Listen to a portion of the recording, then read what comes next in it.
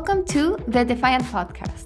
Each week, we sit with those defying traditional finance and legacy institutions, the biggest brains and biggest names, and also those making a quieter but profound impact, the founders, investors, and creators of decentralized finance and Web3. You'll hear from them right here and get the scoop on how they're building at the frontier.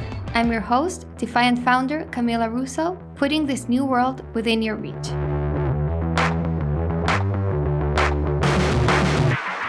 Welcome, Vitalik, to the Defiant Podcast. I'm so thrilled to have you here. Thank you very much, Camila. It's good to be here.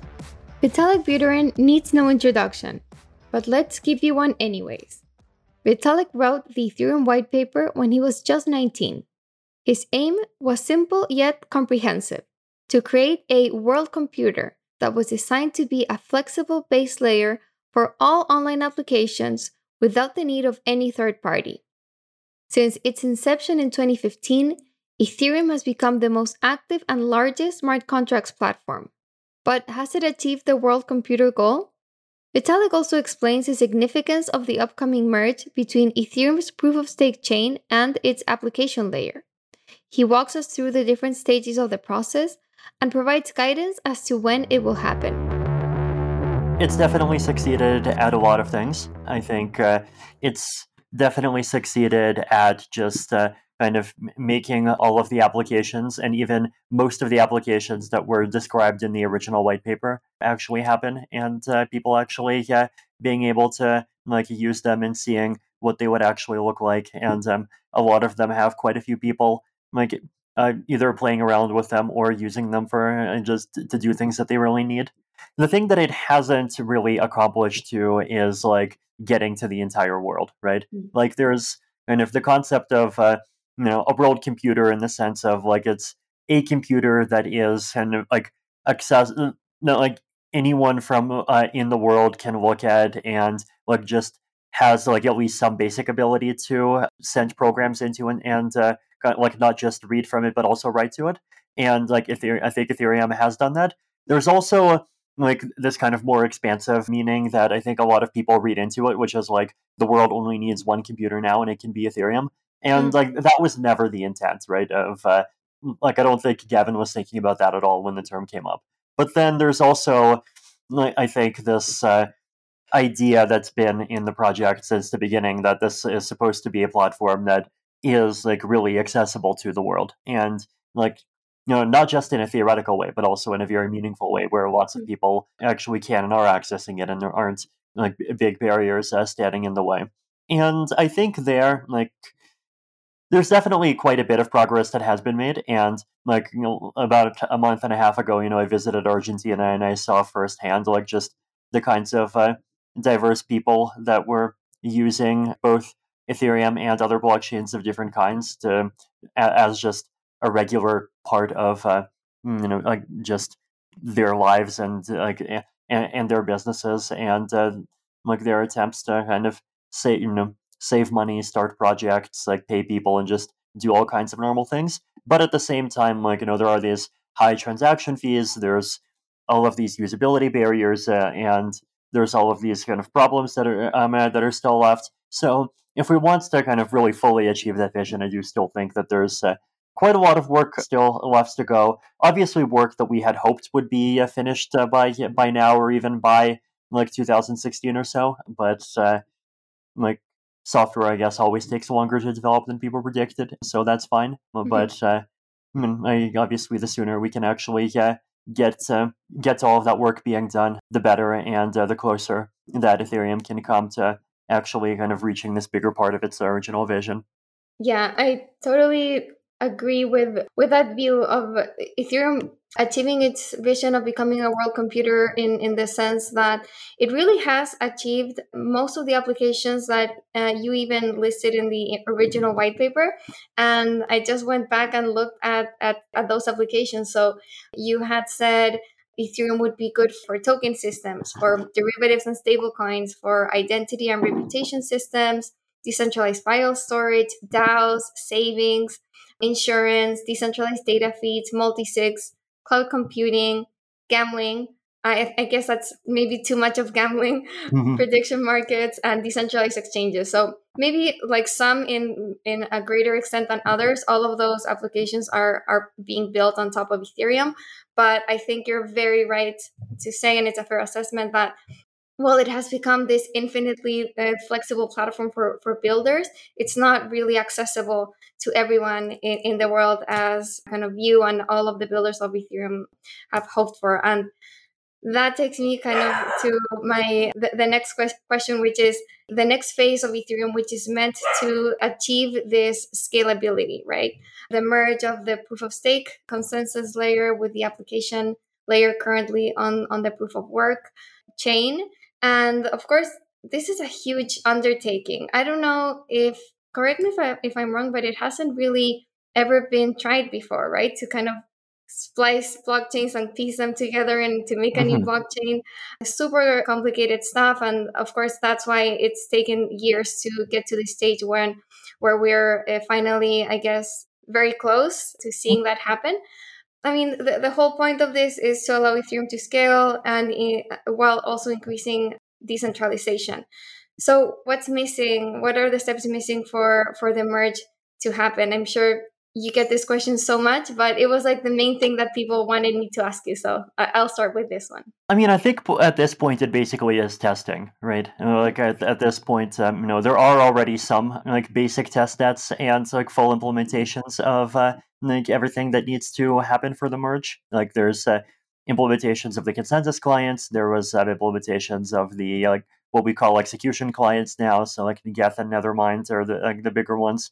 And Peter Salagi, the lead dev of Geth, just like tweeted out a few days ago that like Geth is basically one PR away from being ready for the merge, right? So like PR means pull request. It's just basically a big piece of code that gets kind of suggested to be added to the Geth project, and then it'll actually be added and included at some point fairly soon.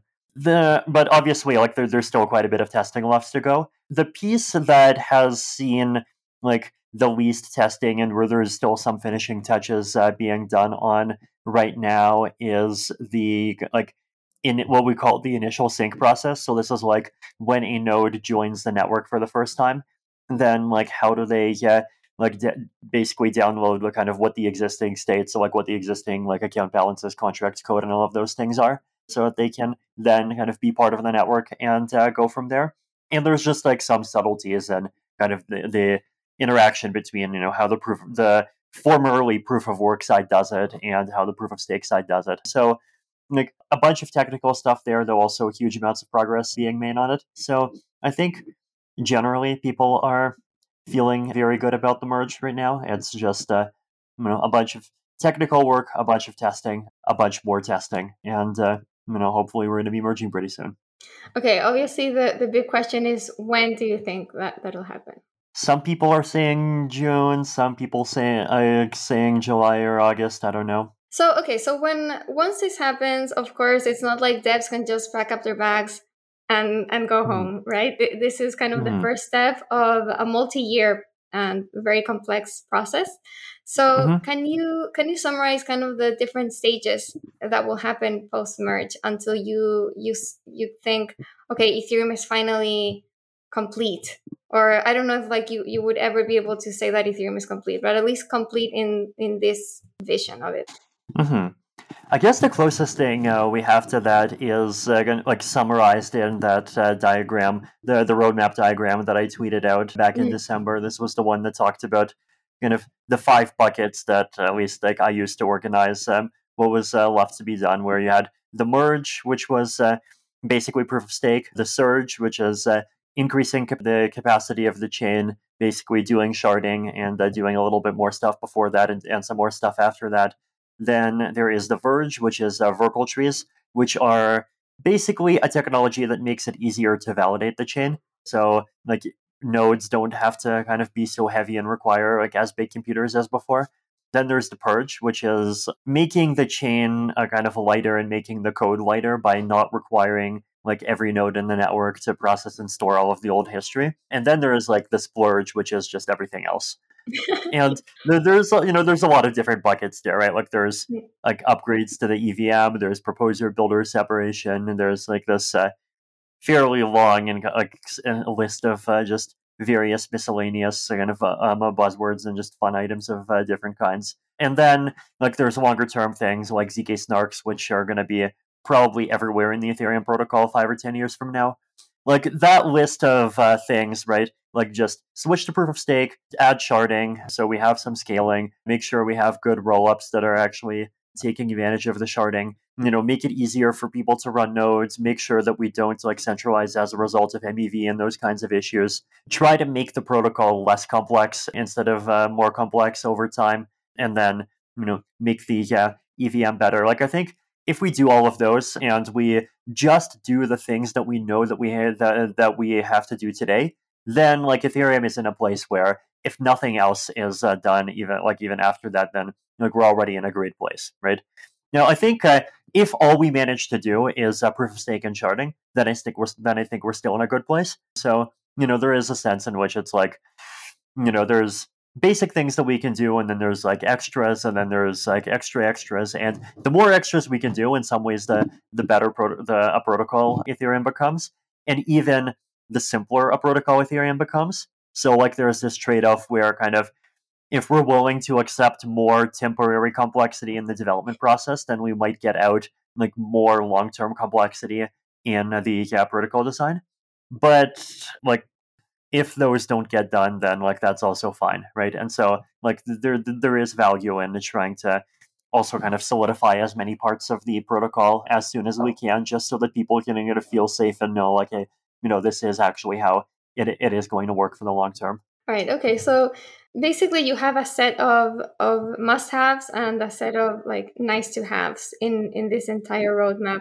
And is it fair to say the must-haves are proof of stake and sharding, and then all the rest is kind of okay, would be good to have? I think so. Yeah.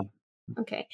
And when sharding is working and there are rollups to further increase scalability, do you think that at this stage Ethereum would be able to be the single kind of transaction or single settlement layer for finance, for the internet, or for like global economic activity, I should say?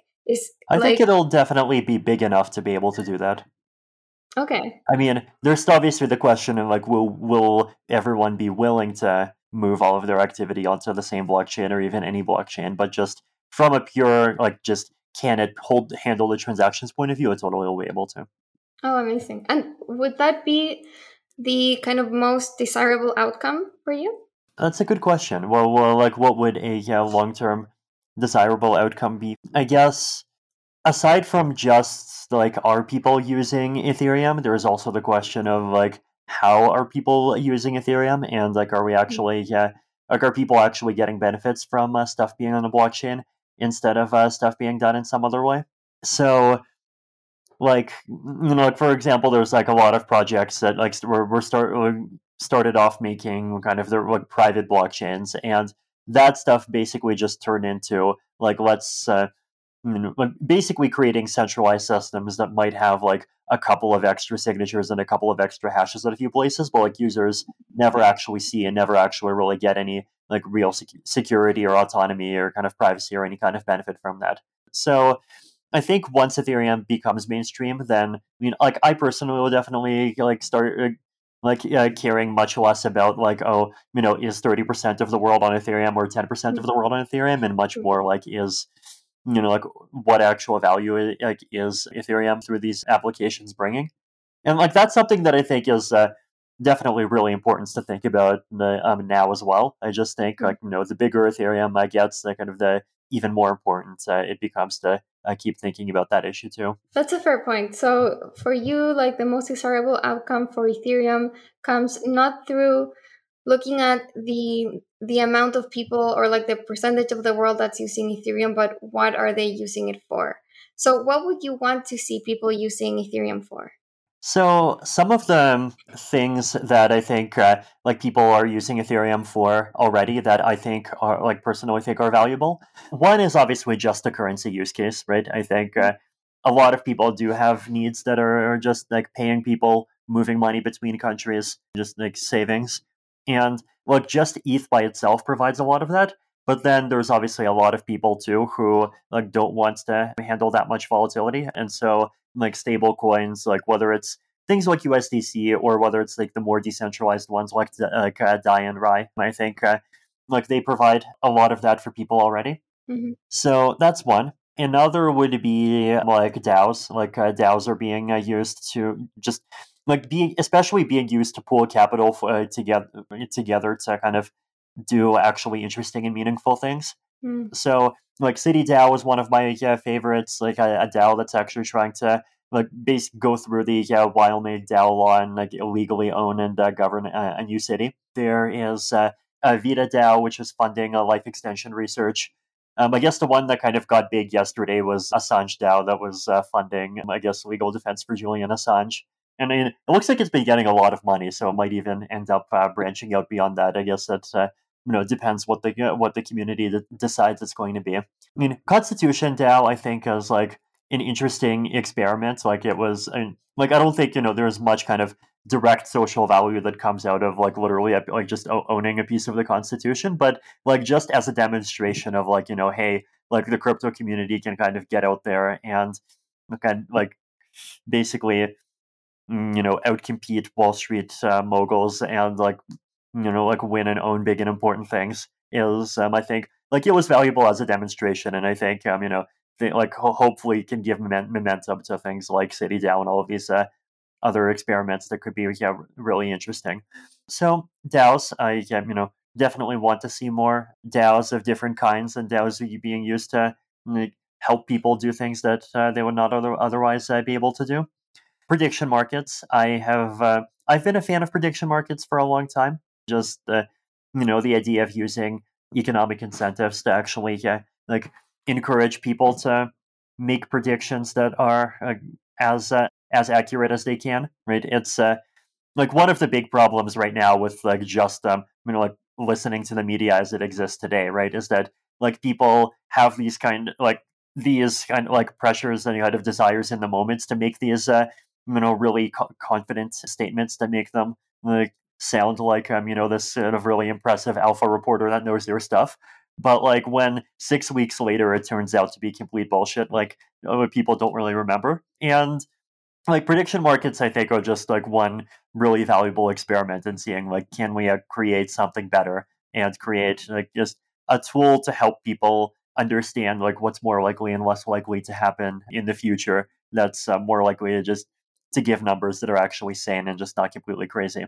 ENS, I have always been a fan of. Like the concept of having names that are not owned by like any one company, like whether it's the traditional DNS system or whether it's Google or Facebook or kind of any existing company, like a name that you can actually own and trust that it is going to be yours and it doesn't like depend on any authorities to be able to continue to exist. I think it's obviously been finding a lot of use within the Ethereum ecosystem, right? Like, like if someone wants to send me ETH for whatever reason, which like I don't need any more of, but like if people wanted to, right, then like they could just type in Vitalik.eth in like their Ethereum wallet and it would just like resolve to my address automatically, right? And like that's powerful and that's really useful. But like it's also useful in a lot of other cases, right? So like there's chat applications where that just is like what your username is. There's a bunch more things like that. Sign in with Ethereum.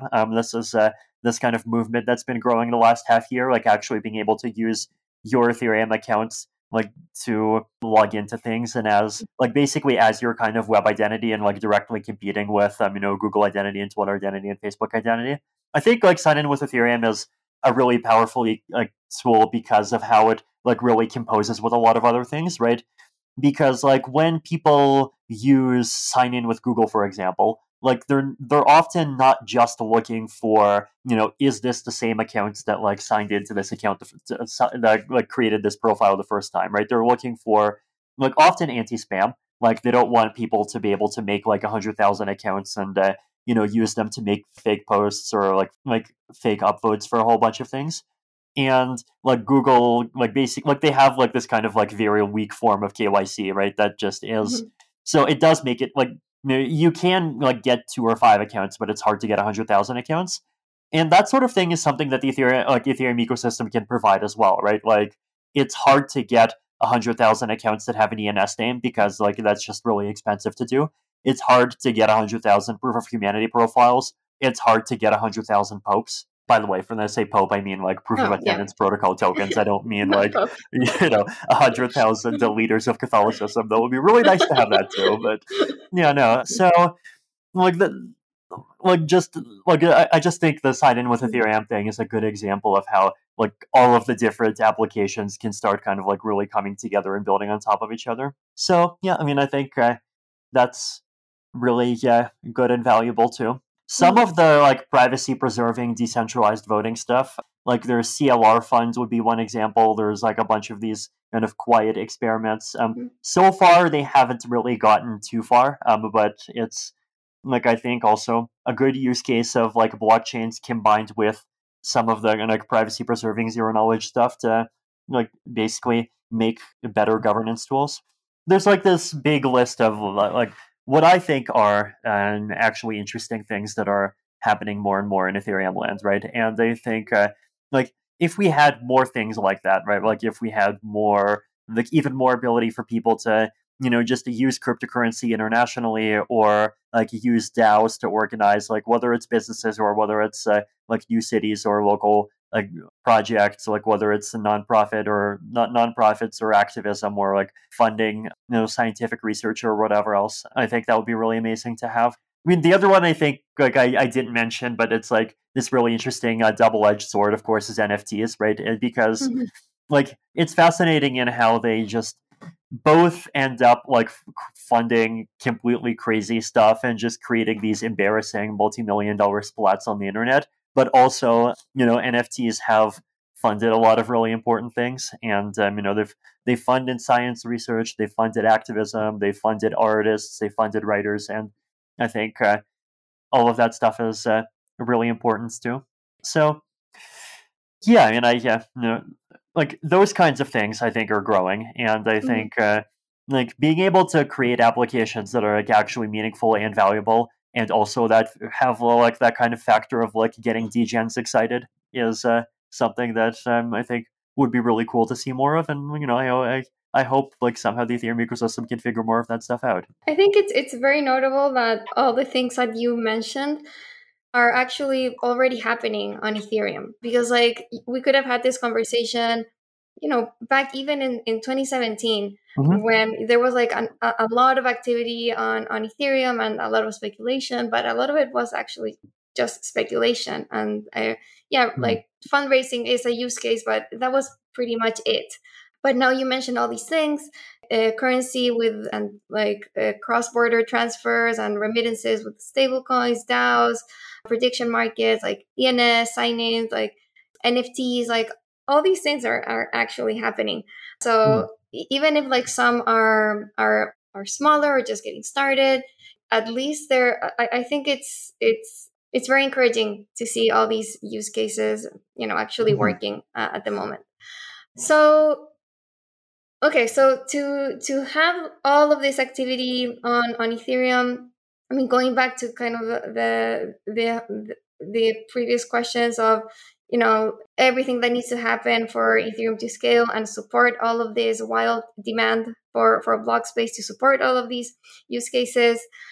Someone might think, why not just increase Ethereum block size and just like have this kind of switch and just like instantly scale it, like. And I guess like a way to summarize that thought is just like, why does decentralization matter? And I Hmm. wanted to connect this question with your recent trip to Argentina that you mentioned, because there has been a lot of like increased adoption of crypto in Argentina.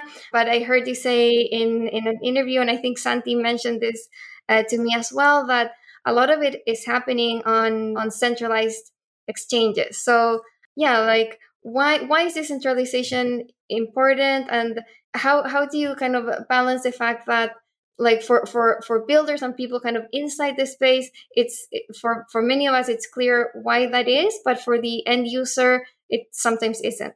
Right. I mean, I think decentralization is one of those things that's like difficult to understand why it's important until suddenly it becomes really obvious why it's important, right? I think it's like the most important thing is just like being able to like build on a platform and an ecosystem where like it's not just going to go in some completely different direction that like breaks everything that you were trying to build on top of it, like just because it's in some small group of people's interests, right? Or even just because like some group of people get lazy and decide to like stop maintaining something that they were maintaining. So like from decentralization being about long-term stability is I think something that's really important. Also, like especially decentralization as a long-term stability, even in the face of like often very strong incentives, right? Like there's a lot of these examples of like people building on top of like Twitter or Facebook, and then and they built entire businesses around the APIs of these companies, and then suddenly the API like the companies themselves decided that like they'll shut down those APIs like just because they often just like wants to release their own competitor or like just for whatever other not very good reason. And like these people's life's work just ends up being like kind of completely destroyed, right? And like even if that doesn't happen, then like when these things become like these single central points of failure, then often there end up being these other forces that end up like that end up leaning on them, right? And one of the challenges when you start having like lots of these centralized intermediaries is that there's a lot of people in the world who want like lots of different kinds of groups of people to just not be able to transact, not be able to kind of live regular economic lives. And like this group of people is like much larger than any group of people that like they would dare like actually write a law making it illegal, right? Like the set of things that's censored is much bigger than the set of things that's illegal. There's like these off there's a lot of legal, like very legal industries, like whether it's like political activism or like sex industry or like psychedelics that end up getting targeted, often through these kind of very non-transparent and very non-democratic channels where they just like lean on a couple of people that are high up in the middle of some payment processor. People in all kinds of countries, like often centralized companies would just decide to like not serve entire countries because they just decide that that entire country is like too much of a money laundering risk or whatever, and like that's like something that ends up like hurting and like excluding often hundreds of millions of people, right? I mean, I was born in one of these countries that gets kind of like, discriminated against in this way quite a bit. So if you're on a decentralized system, then like that like you're not going to like be singled out in that way, like just because like either who you are or even something like vague, like or just because who you are ends up like vaguely falling into something like somewhere beside a category that like someone somewhere decides that they don't like. So I think kind of creating this kind of counter pressure against what I think would like very easily emerge if just everything depended on centralization, where there's like five different people in between every transaction, and if you just lean on any one of the five hard enough, then like you know people can just lose their ability to transact is something that's important. And like even in the absence of that kind of pressure, I think just creating things where that they will keep existing in the same form 5 years from now is something that a lot of people just like underrate and that I think are like really valuable, right? So like if you look at like web pages, for example, right, like the Internet Archive, I think makes life a lot easier for people because like sometimes someone wrote something and then that thing that someone wrote becomes really important and everyone starts kind of building on top of it, and then for whatever reason it could even be that like their hosting provider like just went out of business or like some totally stupid reason that page is not accessible to good 10 or 15 years in the future, right? And like because you have to like often the links break, which is really sad, and I think like more decentralization and like not necessarily blockchains but things like IPFS could actually fix. But like, you have the Internet Archive, and at least like you can go and look, and like you can find something that existed like 10 or 15 years ago, right? But like, where is the Internet Archive for like programs, right? Like, what if I want to, build some financial thing, and I want to build my financial thing on top of Uniswap because my financial thing needs just like some ability to trade tokens around? Then like, I would feel much easier if I knew that Uniswap would actually exist like 5 years from now or 10 years from now, right? Because otherwise, like, for every single dependency that I add, I'm basically taking on the responsibility that, like, oh, they might decide to like change or disappear, and then I'll have to scramble and figure out some new thing to go and replace it with. And that's something that I think is like important for applications. It's definitely important for applications that are building on top of other applications. So I guess to summarize, like, there are different reasons why I think like decentralization can be important for different people, and I think I do think that all of them are valuable. I think like decentralization and is more valuable the closer you are to like doing something where you really needs to like be sure that the thing that you're doing will continue to be possible to do 2 years or 5 years from now.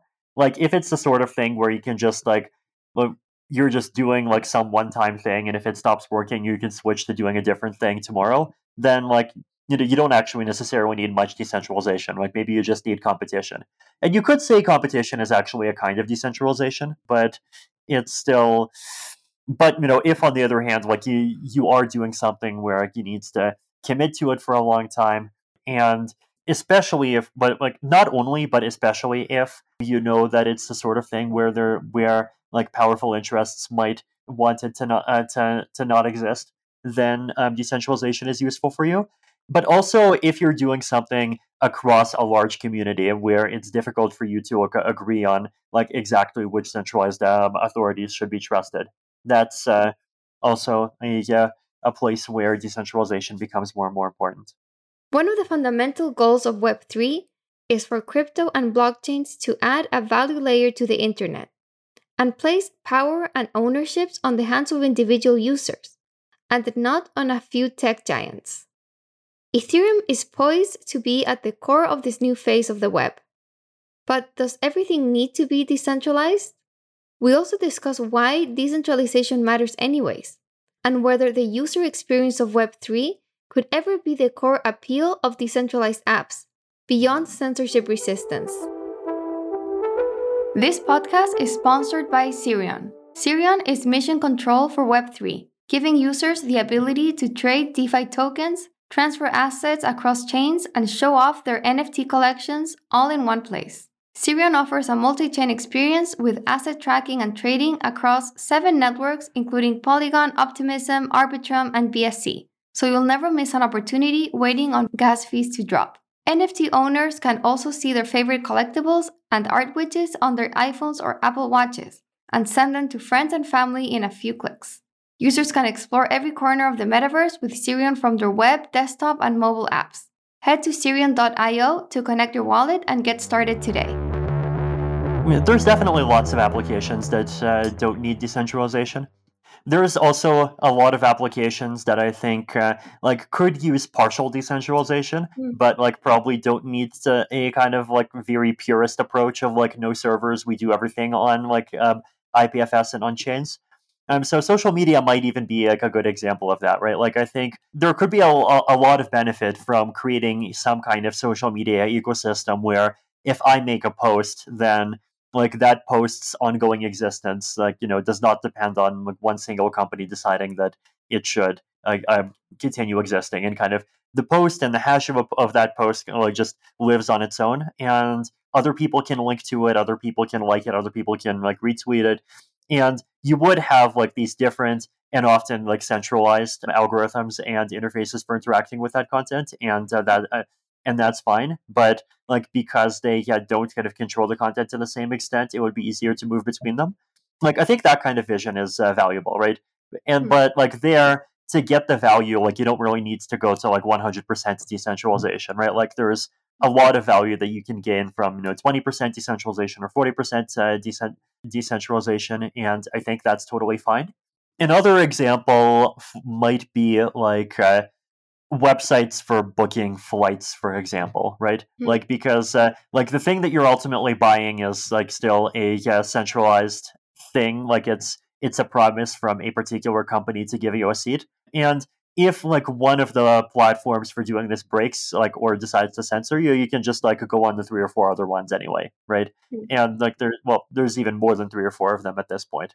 So like things like that when you're just like interacting with like something kind of one time, like yeah, often decentralization is not really needed, right? For thing like if you're the sort of person where you're not like the things that you're doing kind of follow along like very established patterns that are very similar to what plenty of other people are doing and that kind of have a lot of mainstream support, and your entire life is like that, then like you might not benefit from decentralization that much, right?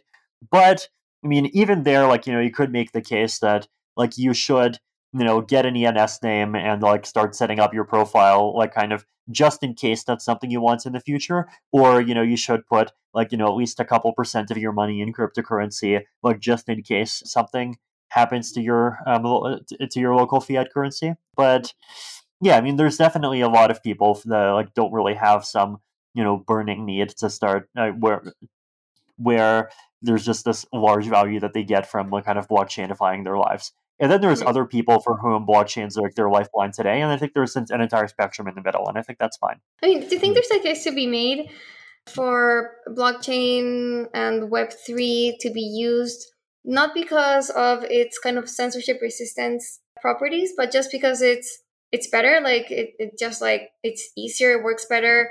For example, like for me, like logging into or like not logging in, but like just like interacting with DeFi applications. For me, that's just better than having to have a password and email and login code for Mhm. like every different Mhm. Web2 application. Mhm. I could see kind of like having this integrated value layer on the internet being just better than having this kind of separate financial system that is also segmented by geography. And that's like a lot clunkier than to transact online in a way that's not natively online. So I think, I don't know. Do you think there's a case to be made that maybe Web3 is just better, even if some people don't require the decentralization Mhm. aspect? Yeah, I think for international money transfer, crypto is often already better than the banking system. I actually even had to deal with this like fairly recently, trying to send money to a friend who had a bank account that was just like it was just with a one of the smaller banks that like you can't easily like route things directly to, and so you have to use like some corresponding banking thing. And like I ended up like figuring out how to make a banking transfer so it would get there from my Singapore bank account, but it was really complicated. Mm. When I did it, I wasn't even sure that I was doing it correctly, and it ended up taking something like 2 weeks to arrive, and like Okay. that entire process was fairly stressful. And so I basically told them like, hey, can you please like set up a channel to accept like at least USDC or like DAI or something else? So there definitely are lots. Like for me personally, like even just as someone who like like donates to charities like quite a bit, for example, like crypto Mhm. is a vastly better channel than anything in the banking system, despite having no need for censorship resistance. Now, I mean, you could obviously argue that like in some ways it's still benefiting from kind of censorship resistance and or something like censorship resistance indirectly because kind of traditional finance is just inherently relies on all of these intermediaries and different intermediaries that are based in different countries, and that adds kind of like some inherent friction. And just the way that crypto works is like much more based around ignoring all of that. Like it just gets efficiencies that are really valuable, even just for these kind of very fairly simple and boring use cases. But still, that was definitely really valuable. International, yeah, internet like payments in general. I guess like there's a lot of use cases that aren't so much being actively discriminated against by the financial system as much as like they're just not being served because like the people in these systems are kind of like it's complicated and hard to fix it from within the context of the existing system, and there's not much of an incentive to do it. For like accounts and Web3, I think like I'm definitely very bullish on the sign in with Ethereum thing. I actually think that like accounts are this one centralized thing where like there is this kind of theoretical argument that people make, right? That like, oh, users are not good enough, like very good at maintaining their own passwords, and users are going to forget their passwords, or their passwords are going to get stolen, and so you need the friendly big brother to be able to like recover your account if anything goes wrong, right? And like this is the sort of standard argument for why like Google and accounts, Facebook accounts, and all these things have their value. But the problem with this theoretical argument is that it doesn't actually match people's life, like a lot of people's life experience, right? Like even like right now for me 2 days ago, like my Amazon account just got suspended because like their AI suspected fraud of some kind when I was just like trying to buy a new phone. And I like just don't really have a good like a good way of getting it back, and that's been inconvenient for me. Like I've known friends who just lose their like Google accounts, forget their password, and they contact support, and they just like can't get it recovered at all. So like these kind of friendly big brothers that are supposed to help you recover everything, they're surprisingly negligent a lot of the time. And like I think web sign in with Ethereum plus like kind of better wallet technology, so things like social recovery wallets, I think actually definitely could create a much better product for a lot of people. So like that would also be one good example, right, of this kind of like not full decentralization but partial decentralization, right? Like you could still have centralized accounts and centralized websites, but you can use your Ethereum account to sign into them. And I think like that's also definitely a really valuable use case. I mean, I definitely do think that things like sign in with Ethereum are going to be especially valuable to people who having a hard time like getting a phone number for whatever reason, right? And like a lot of these systems, like they like sometimes these phone number verifiers work well in like the big mainstream countries, but they end up like not working well at all in like the smaller countries that people forget to think about. So like I do think that if you're the sort of person that like depends on censorship resistance or kind of depends on this kind of like global accessibility that comes from decentralization more, then it's even more valuable. But it is one of those things that definitely has like at least some value for everyone. So yeah, I mean I think it's different in different places. Yeah. No, totally agree. So, okay, so increased adoption for crypto is coming from grassroots communities and like from the private sector, like you saw in Argentina, and like we're seeing even in the US and in other places, and in other countries, it's coming from more the top down, right? Like El Salvador adopting Bitcoin as legal tender, and other countries evaluating whether to issue CBDCs. Like India made an announcement recently. So, where do you think the kind of major or like biggest wave of crypto adoption will come from in the future? Like, will it come from kind of these like grassroots adoptions and like private sector, or from like top down governments in like adopting crypto for their own national currency? I'm And how do definitely these like two things like interact also, like if Mhm, like yeah. mhm.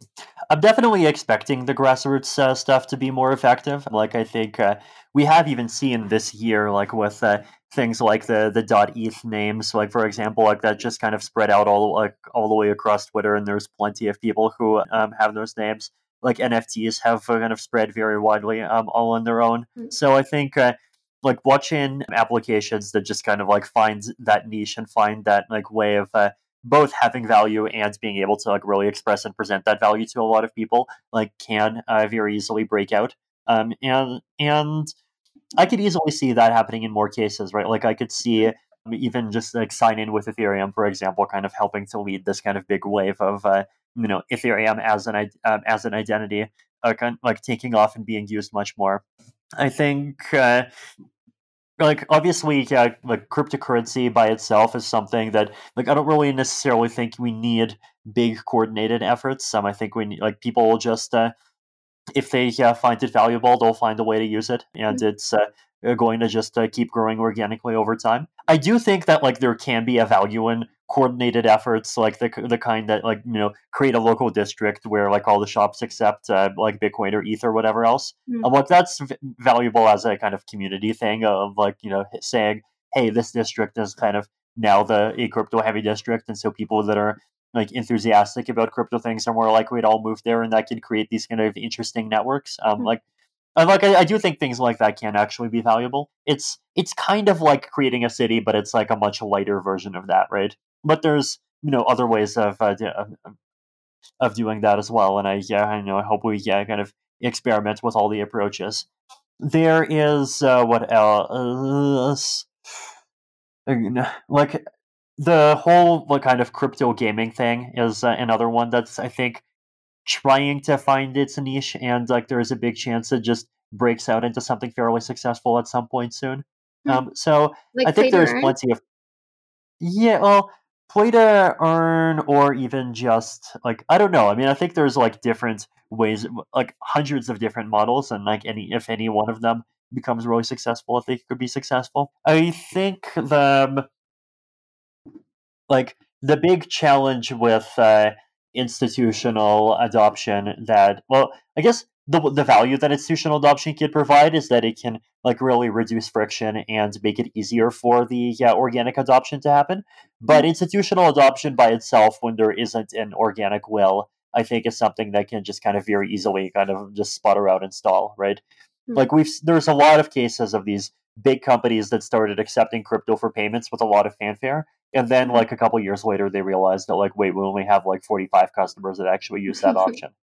Yeah, so I think it's different in different cases. In the case of like countries like El Salvador just like making it outright mandatory, that's definitely something where I'm definitely more skeptical and more concerned, like just because like when you like not even just like make an institutional push, but even like start forcing people to accept it, then like you're pushing a technology on people who don't really care much about it, and are basically are not even given the option to kind of pass by it, right? And not really care.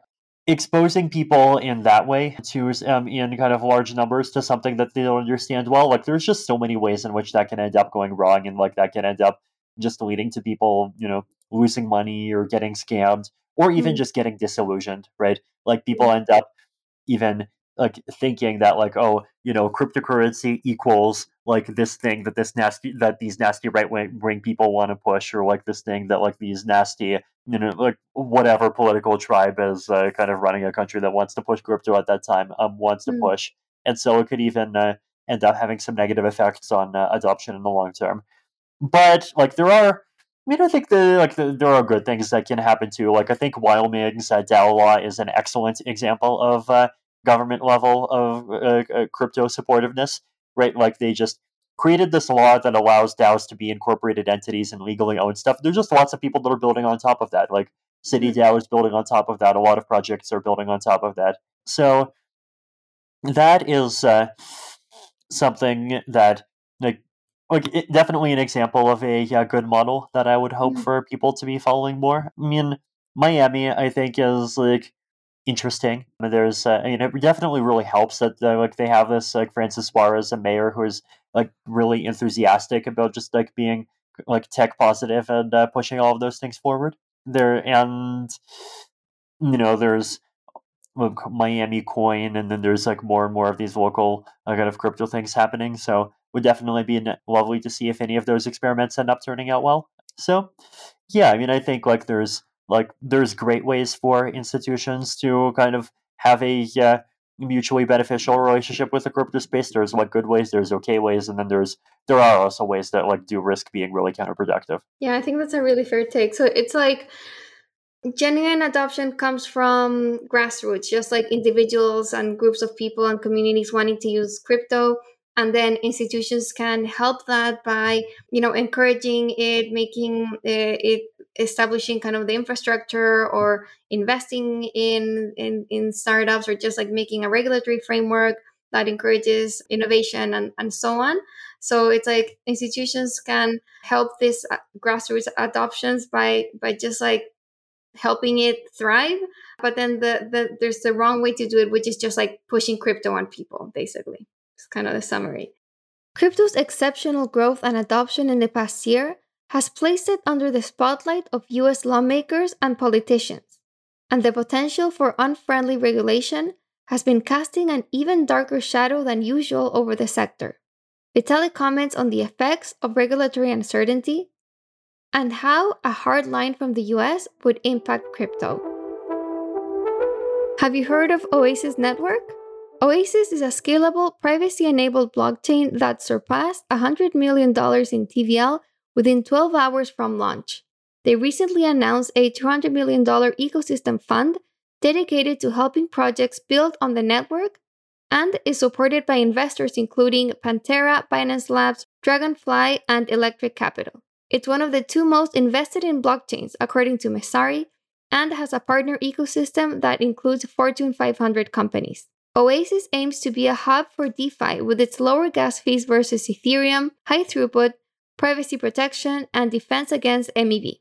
The Wormhole Bridge and the new Yuzu Swap DEX are both live on Oasis. Through Yuzu Swap, users can participate in liquidity pools, swap, trade, and earn rewards with high APY. Visit oasisprotocol.org and yuzuswap.com to learn more. I think if the U.S. takes a very hardline approach, it would definitely be difficult for a lot of very important crypto things to be done in the U.S. But it would definitely still continue in full force outside of the U.S. I think.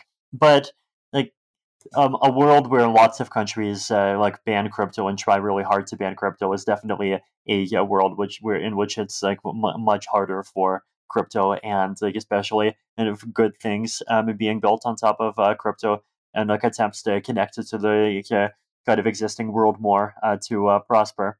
I think one of the kind of tragedies that the current regulatory status quo risks falling into is this kind of problem that you might call anarcho-tyranny, right? So anarcho-tyranny is, it's this kind of political buzzword that people have been using. I forget exactly who coined it, but it's been around for 50 years. But it's basically the idea of this state of government that has it's basically like an anarchy in the bad sense toward people who are doing bad stuff, but then it's a tyranny toward people who are trying to do meaningful stuff. So sometimes San Francisco even gets described in this way, right? It's very tolerant toward even people who are trying to steal food, steal things from stores to the point where they often have to add extra put everything behind locks and even close their hours. But then if you want to open a new restaurant, well, good luck going through $100,000 of permits, right? And that's backwards, right? We want the robbers, not the restaurants, to have to go through hundreds of thousands of dollars of permits, and hopefully the robbers never get them. But the analog in the crypto space, right, is if we look at just fundraising, for example, right? The problem there is that, or what happens a lot of the time is that we have projects where, in order to comply with securities laws, those projects end up explicitly saying, this is a token that has no value. We are not connected to it in any way. We make no promises. And if you're buying it, you're basically giving us a donation, right?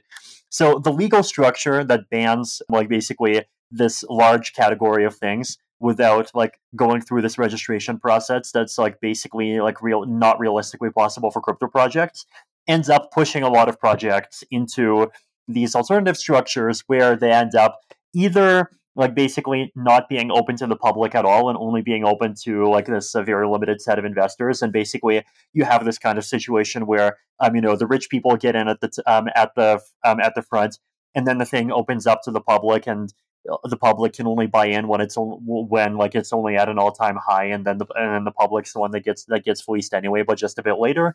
Or they create these structures where basically the public, instead of buying into something where they have actual kind of assurances of something, they're basically buying into something where they have no assurances at all except the developer's goodwill, right? And so it's people like Uniswap and these very well-meaning DeFi projects are getting subpoenas and have to spend huge amounts of money on lawyers. But then we have outright criminals that are stealing millions of dollars that are just roaming free, right? And I feel if it was the opposite, right? If the DeFi projects did not have to deal with so much of this regulatory stuff, but at the same time there was more work going into going after all these multi-million-dollar thefts, that feels like that would be a world that's better for everyone, right? But like the challenge is that the reason why anarcho tyrannies happen is that they're just easy, right? Because if you want to do something meaningful, then you have to kind of in some sense, you have to make yourself vulnerable. You have to have a presence. You have to like do things that require long term plans. You have to have a team.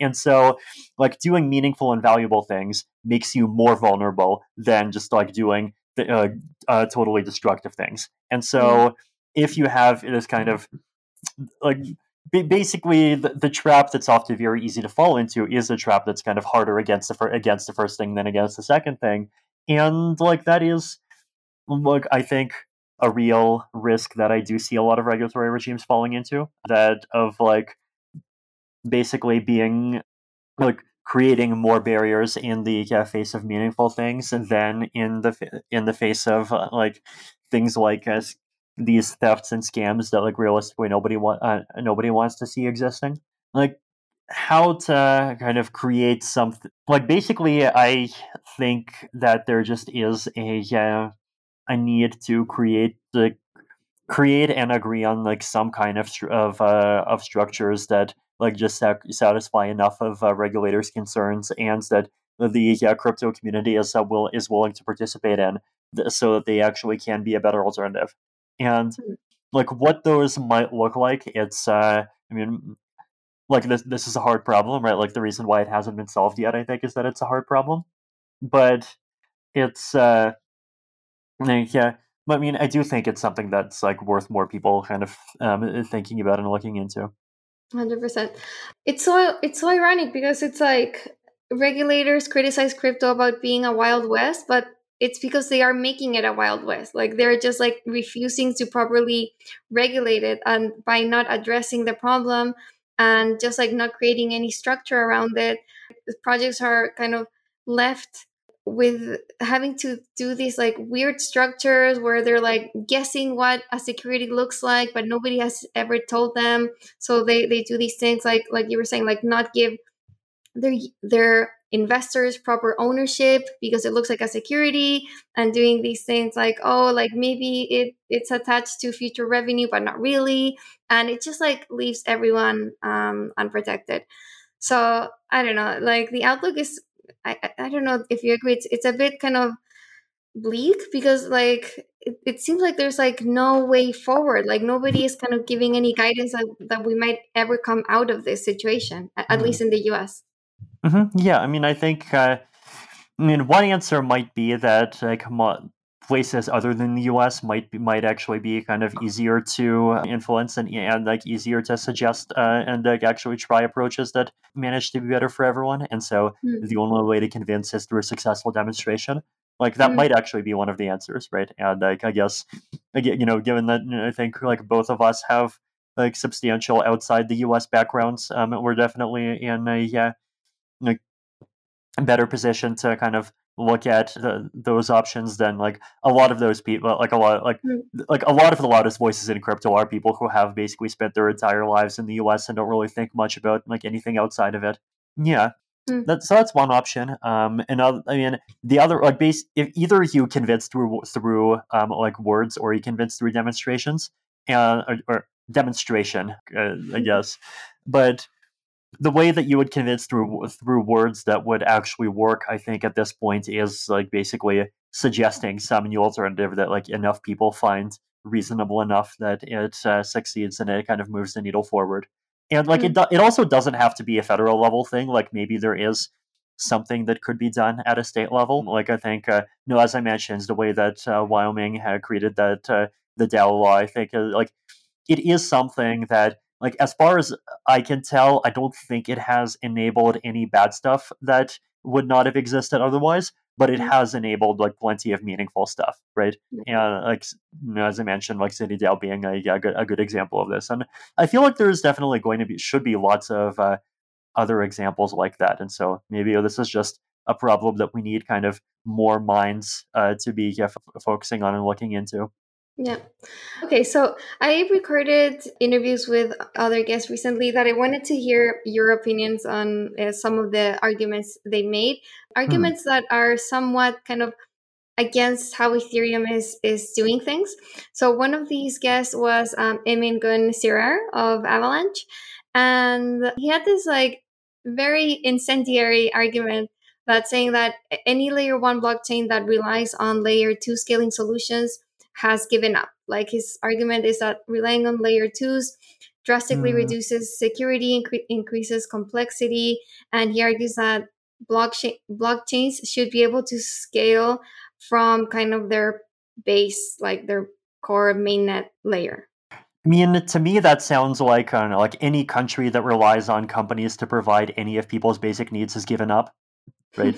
Like that's like that's like to us that's a statement that sounds obviously real realistic. I mean, obviously there's a few communists that probably believe it very sincerely, but like we see how it's like not true, right? And that's like layer two scaling. Like layer twos are part of the greater ecosystem of a layer one, and I think like a layer one that is like ecosystems being symbiotic with other ecosystems is, I think, we don't even. I think even saying other ecosystems concedes too much, right? Like I think, the Arbitrum ecosystem is part of the Ethereum ecosystem. The like Starknet ecosystem is part of the Ethereum ecosystem. The Optimism ecosystem is part of the Ethereum ecosystem, and same with the Loopring ecosystem and Polygon, right? But look, I think there's nothing wrong with relying on this kind of like beneficial interaction between kind of like different parts and the whole. And I even think that there's important benefits that can come from it, right? Like for example, the Ethereum Foundation historically is like business development is totally not one of its strengths, and you could argue that like part of it is a genuine desire to maintain neutrality and purity and other kind of important things, but part of it probably also just is like us not having certain kinds of talent. But like for example, Polygon, like they do actually have business development, and they have been pretty successful recently at that, right? And like it's not just them. There's plenty of other layer two projects as well. So I think there's nothing wrong with scaling through layer twos. Layer twos are like we need to stop looking at chains as chains, and we need to start looking at them as ecosystems. And different parts of an ecosystem definitely can provide kind of important tools and complement each other really well. And I think like that's perfectly healthy and perfectly fine. And do you think that that's a kind of secure way to move forward and to build? I mean, there's no technical reason that makes anything about layer two is not secure, right? Like technically, yeah, like the logic for how they work, like whether it's roll-ups or even whether it's the Lightning Network, like that stuff's been understood and like around for many years. So, yeah, I mean, I don't really see safety risks from layer two's scaling that don't exist in layer one scaling. I actually think like layer two scaling is better for experimentation because you can roll out different approaches to scaling in parallel, and you don't really need to put all of your eggs into one basket to the same extent. So, yeah, I mean, I don't think that's an issue. Okay, I guess like maybe like usability, like UX UI is the issue at the moment, right? With layer twos. Yeah, I think that's a real issue. I think there's definitely more that we can do to improve it. Like, I think there's more that we can do to improve people's ability to, say, move assets between different layer twos.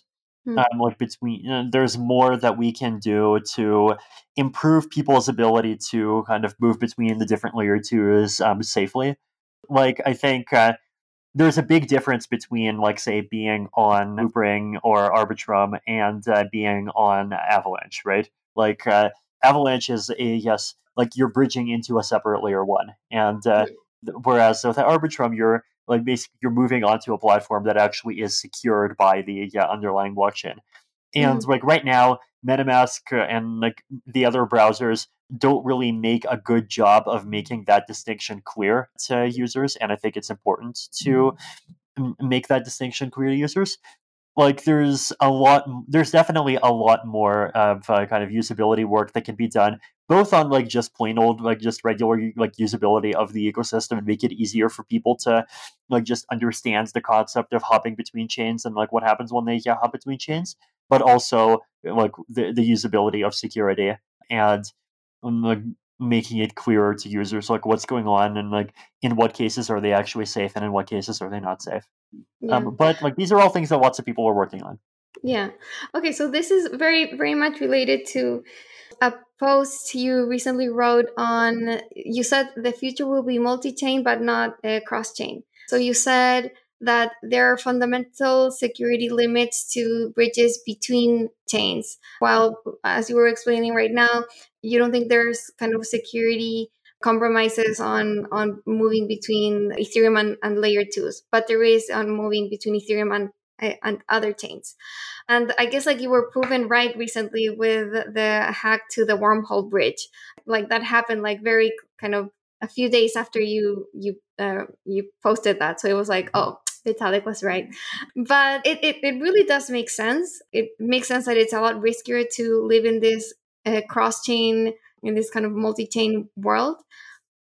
But if that's the case, and the future is living in kind of this in layer ones and there are layer two scalability solutions, and maybe there are different communities using different blockchains, doesn't that just lose? Do we lose out on kind of this key feature of blockchain and crypto? That's composability. And wouldn't we go back to like just like another set of walled gardens? I mean, I do think that like even if we like even like I think bridges will continue to exist. I mean, I just like as I think I mentioned in my post, kind of one of the one of the conclusions of like at least this thinking is that there's this kind of anti-network effect to bridge security where bridges become less safe if lots of people are using them, but that also means that they become very safe if not that many people are using them.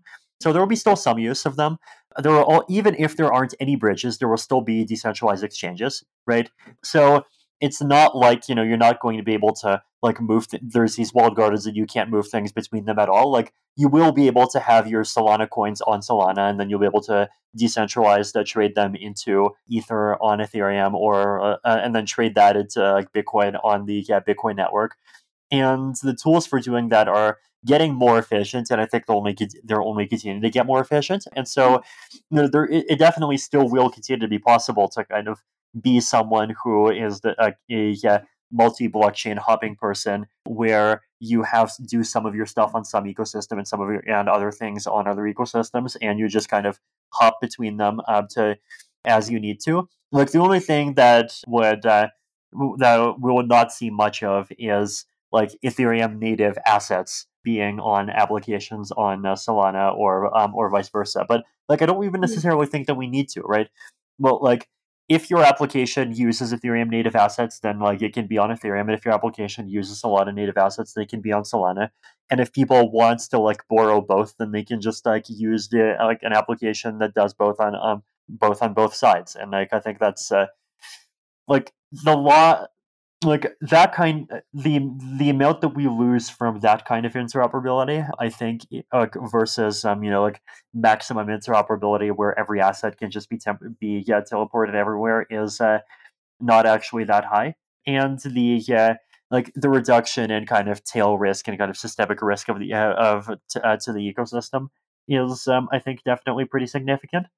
Yeah, so like I think one way to think about the analogy would be like one way to do a walled garden would be for like if you take Twitter and Facebook and then you make it possible for people to have pieces of content that like points to pieces of content that were created by other platforms.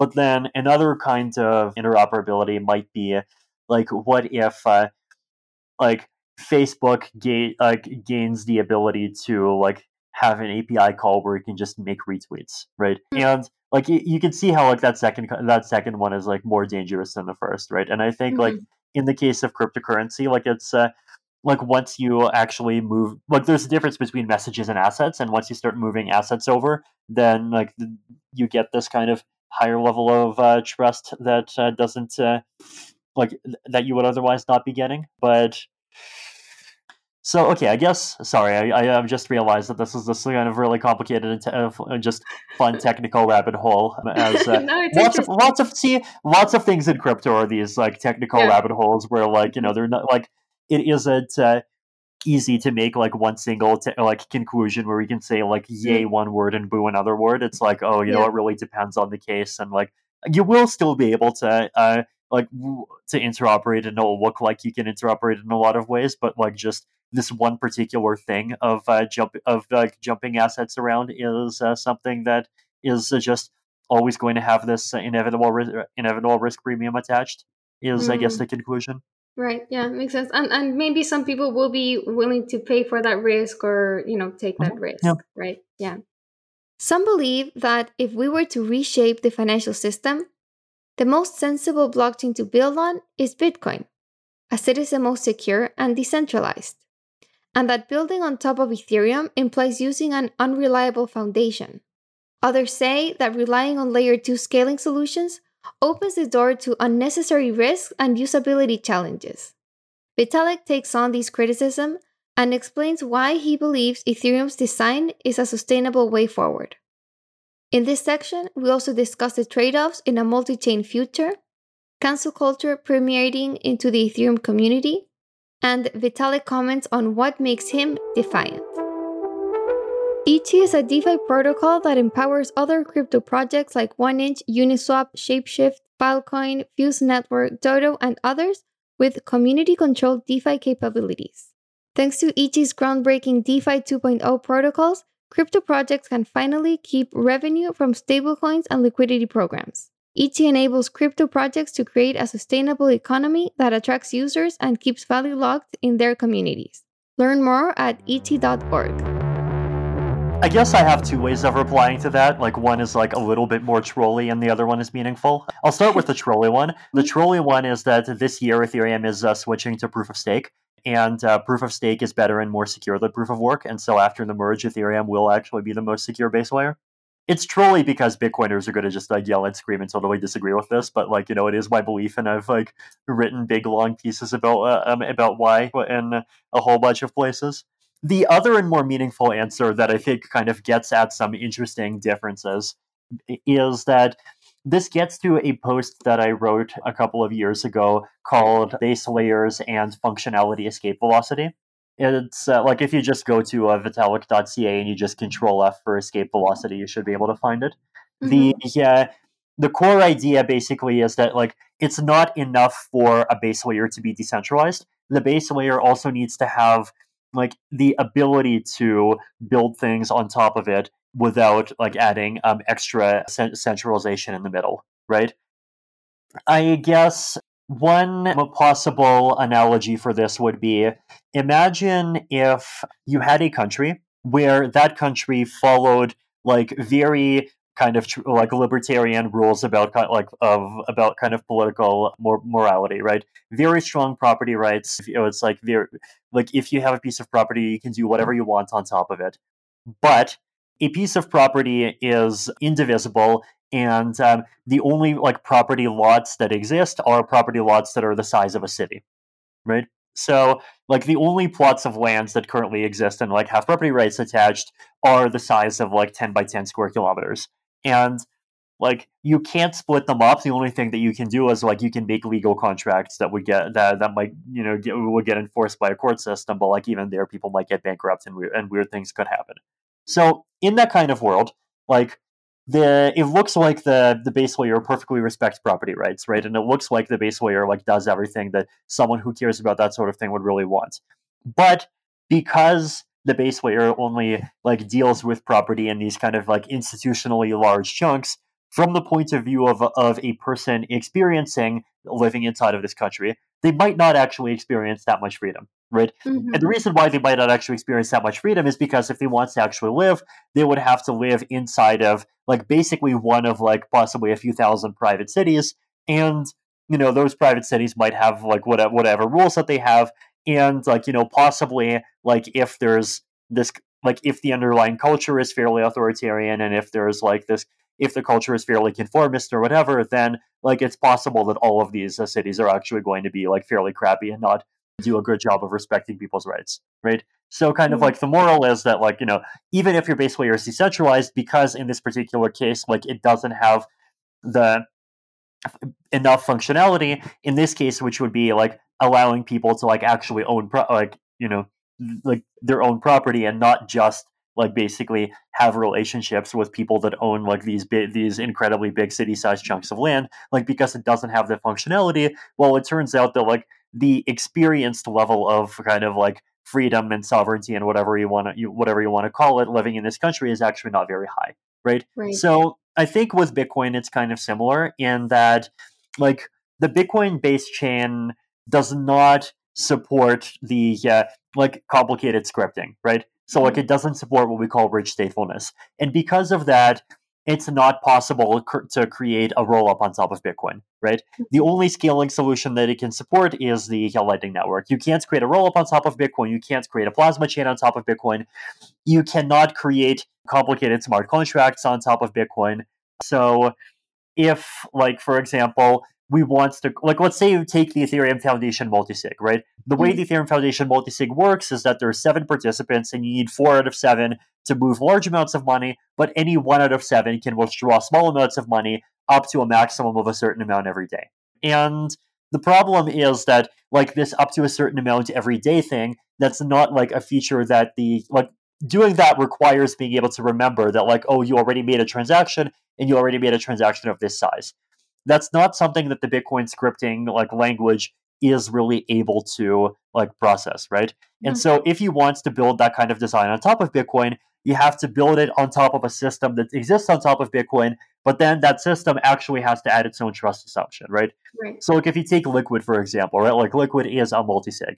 Like it Mhm. basically is a permissioned consortium blockchain, like, but it's run by like permissioned people that the Bitcoin community trusts, and so like it doesn't get lumped into the same category as like what some of the what some of the banks are doing, right? But Is rootstock the same? Just like a Rootstock trusted. is, I think in its current form, yes. I believe their long-term vision is that they actually want Bitcoin miners to be able to kind of enforce the connection between Bitcoin and Rootstock. But like, I actually haven't checked Rootstock in a while. So like, if you get a Rootstock person on and they would be happy to be corrected by them, right? Okay. But like, if they can get miners to agree on like enough things to make the like Rootstock what I would call trustless, then like they've basically turned they would have essentially turned Bitcoin into something very different from what Bitcoin is today, right? Like that Right. basically is like doing a soft fork. So that which like is would be an interesting way of upgrading Bitcoin, right? But we have to call it what it is, which is like it's upgrading Bitcoin. And like if Right. you upgrade Bitcoin, then of course like you can give it like functionality, escape velocity, right? So I guess Bitcoin in its current form, right, like it doesn't have functionality escape velocity. It definitely does have a lot of genuine decentralization that plenty of chains really don't have, but it doesn't have this other thing. And so, like because it doesn't have like this functionality escape velocity, because it doesn't have enough functionality to be able to kind of build whatever like layer 2 you want to do whatever what the layer 1 doesn't on top, like the level of like self sovereignty experienced by users, it ends up being like kind of heavily mediated and much less than like the level that's kind of offered by the chain in theory. And like if Bitcoin wants to improve on that, then it has to add functionality. And like I do know that there are some people that wants to do that, which I think is good. But like that's I guess the situation where it is today.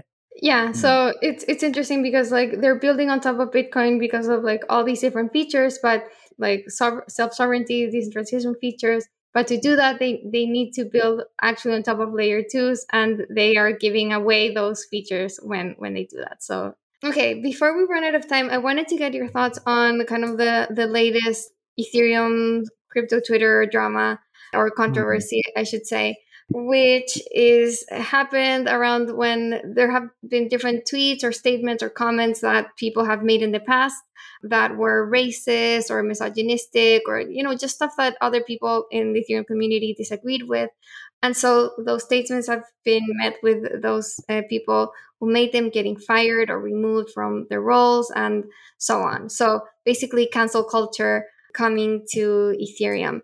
There was, I mean, probably the most notable case happened with someone from ENS, which you've mentioned. Something he said on in 2016 about, he said homosexual acts are evil, transgenderism doesn't exist, abortion is murder, contraception is perversion. I mean, all this stuff that goes against a lot of the values of, I think, like Mhm.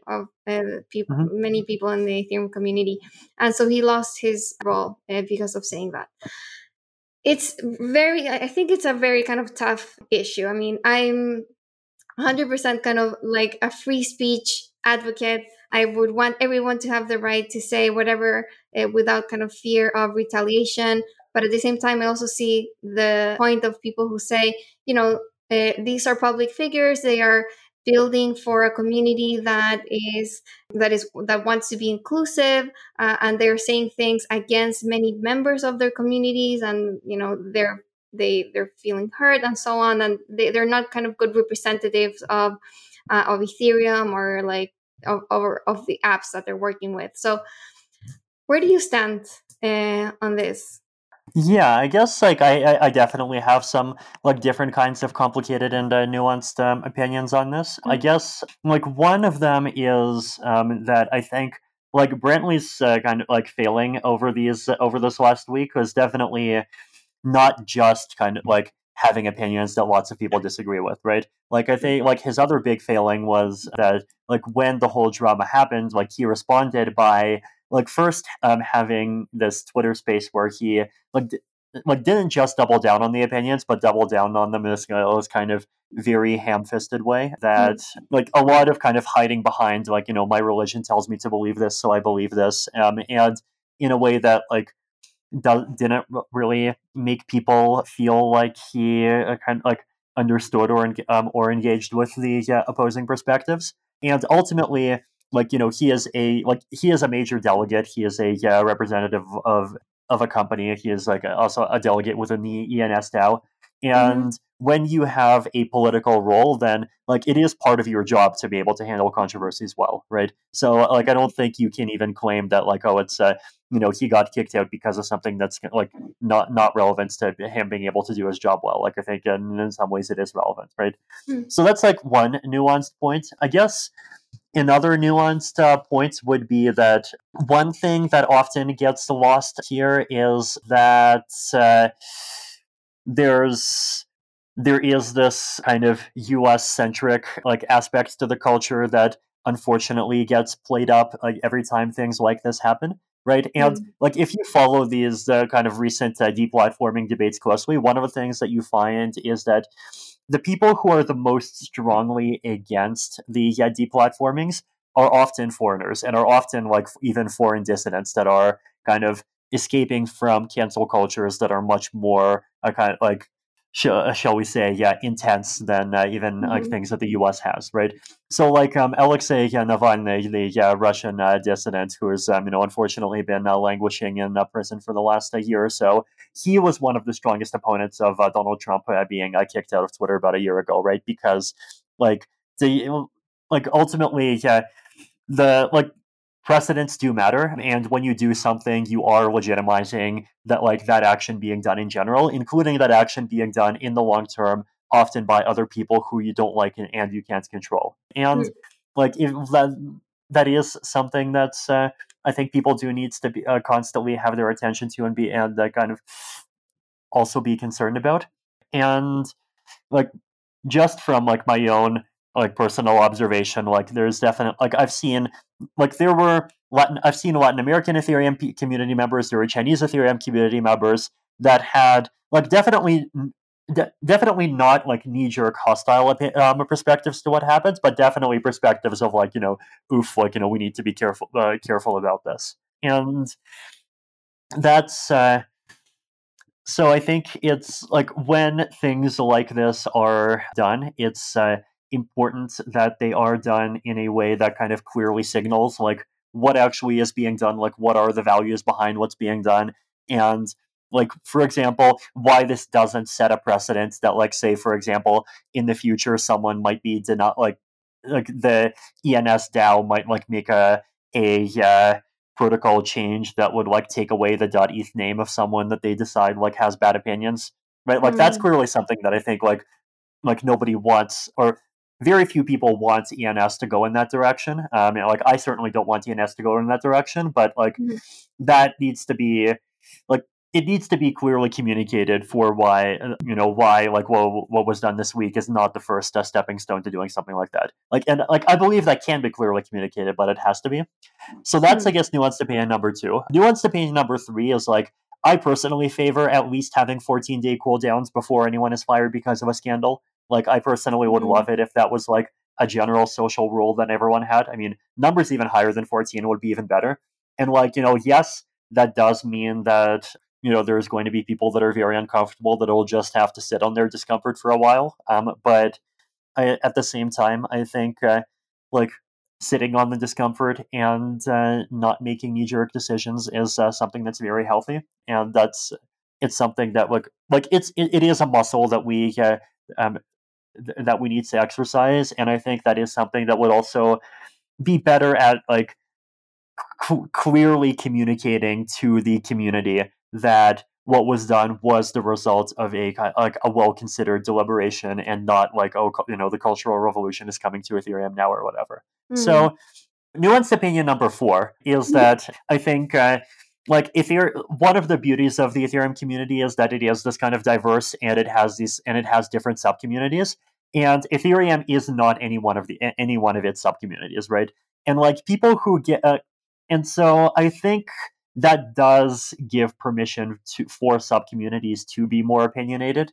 And like there have been people that have been kind of quote canceled from some Ethereum sub communities that do continue to prosper in other Ethereum sub communities, right? So like Amin might Mm. be one good example of that, right? Like there's plenty of kind of woke and social justice leaning people that have various reasons to dislike him, but at the same time, he's got Rai, he's there's the Money God and Moloch now and Mm. all of these projects, and like there's plenty of people who are happy with him being him, and he continues to prosper in that way. So I think it's important to not kind of over catastrophize and over interpret an Ethereum sub community acting in a particular way as like, oh, these are the values of Ethereum now. Mm. Because like Ethereum is big and Ethereum values are big. And I don't think like either myself or any Ethereum sub community like really have the right to define what all of Ethereum stands for. And that's like I think it's healthy that is the case, but also it does like kind of on the other hand mean that we should be careful about like we should be careful to kind of protect the Ethereum base layer from falling into controversies like this, right? So, like for example, sometimes people argue in favor of should the idea that like should we print more ETH in order to like fund some base layer public goods at the protocol layer. And like this is actually one good argument against, right? Like, do we really want the entire Ethereum community ending up like making decisions, like basically being forced to create this kind of big collective social signal that like Ethereum stands in one direction or another direction on just like some issue that ends up being like totally globally controversial, right? Like I think a lot of people do come to Ethereum as as a refuge from like whatever like their local political issues are, and like the Mhm. world is a big place, and there's plenty of cases in which seeking a refuge from your local political issues is like a totally legitimate thing that should totally not be denigrated. And like Ethereum turning into a reflection, like just a reflection of like not even just the world, but like even this one very particular slice of the world that cares about like some particular issues and not other issues is definitely something that could also limit its potential. So yeah, I mean, I don't know. Like this is unfortunate. No, I'm not gonna kind of wave the free Brantley flag or the kind of like get rid of Brantley or the let's go Brantley or whatever flags. Like I'm not so much unfortunately just complicated perspectives because this whole thing is a complicated space. Yeah, no, I agree. It's a topic that's so that needs to be treated with nuance. I don't think there is like one straightforward answer to it. I hate that we're kind of running out of time. I had so many more questions, and I actually have to get on a Twitter space with your mom now about media. So I don't want to keep her waiting. Mm-hmm. I guess just like one quick final question to wrap this up, if you can.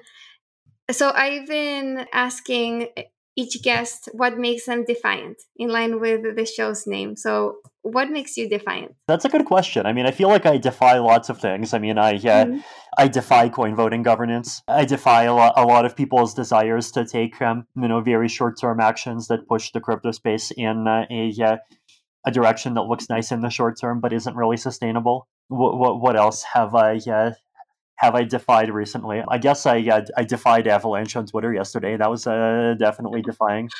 See, this is the other thing, right? Like, I feel like I don't really kind of stand for one radical thing as much as I just try to think about different issues, and like whatever my opinion, whatever my perspective is, like that's what my perspective is, and it's almost like the more that you can't predict someone's opinions from their other opinions, the more valuable those opinions are. So I definitely kind of like try hard to actually like think about things separately and not let any of people's existing boxes guide me. So yeah, I mean, I feel you're not going to get one thing, but you are going to get a very long list. And if you want to find out what that long list is, then I've written and Twittered a bunch of stuff for a while, and I probably will keep doing that. Yes, please do.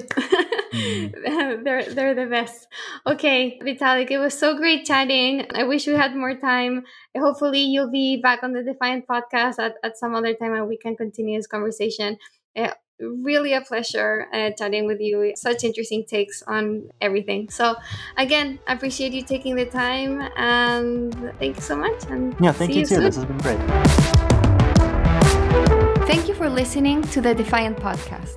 Together, we are taking hold of the world of DeFi and Web3 with the most influential voices in the space. Don't forget to subscribe to all our channels, our newsletter, YouTube, social media accounts, and of course, this podcast. See you next week.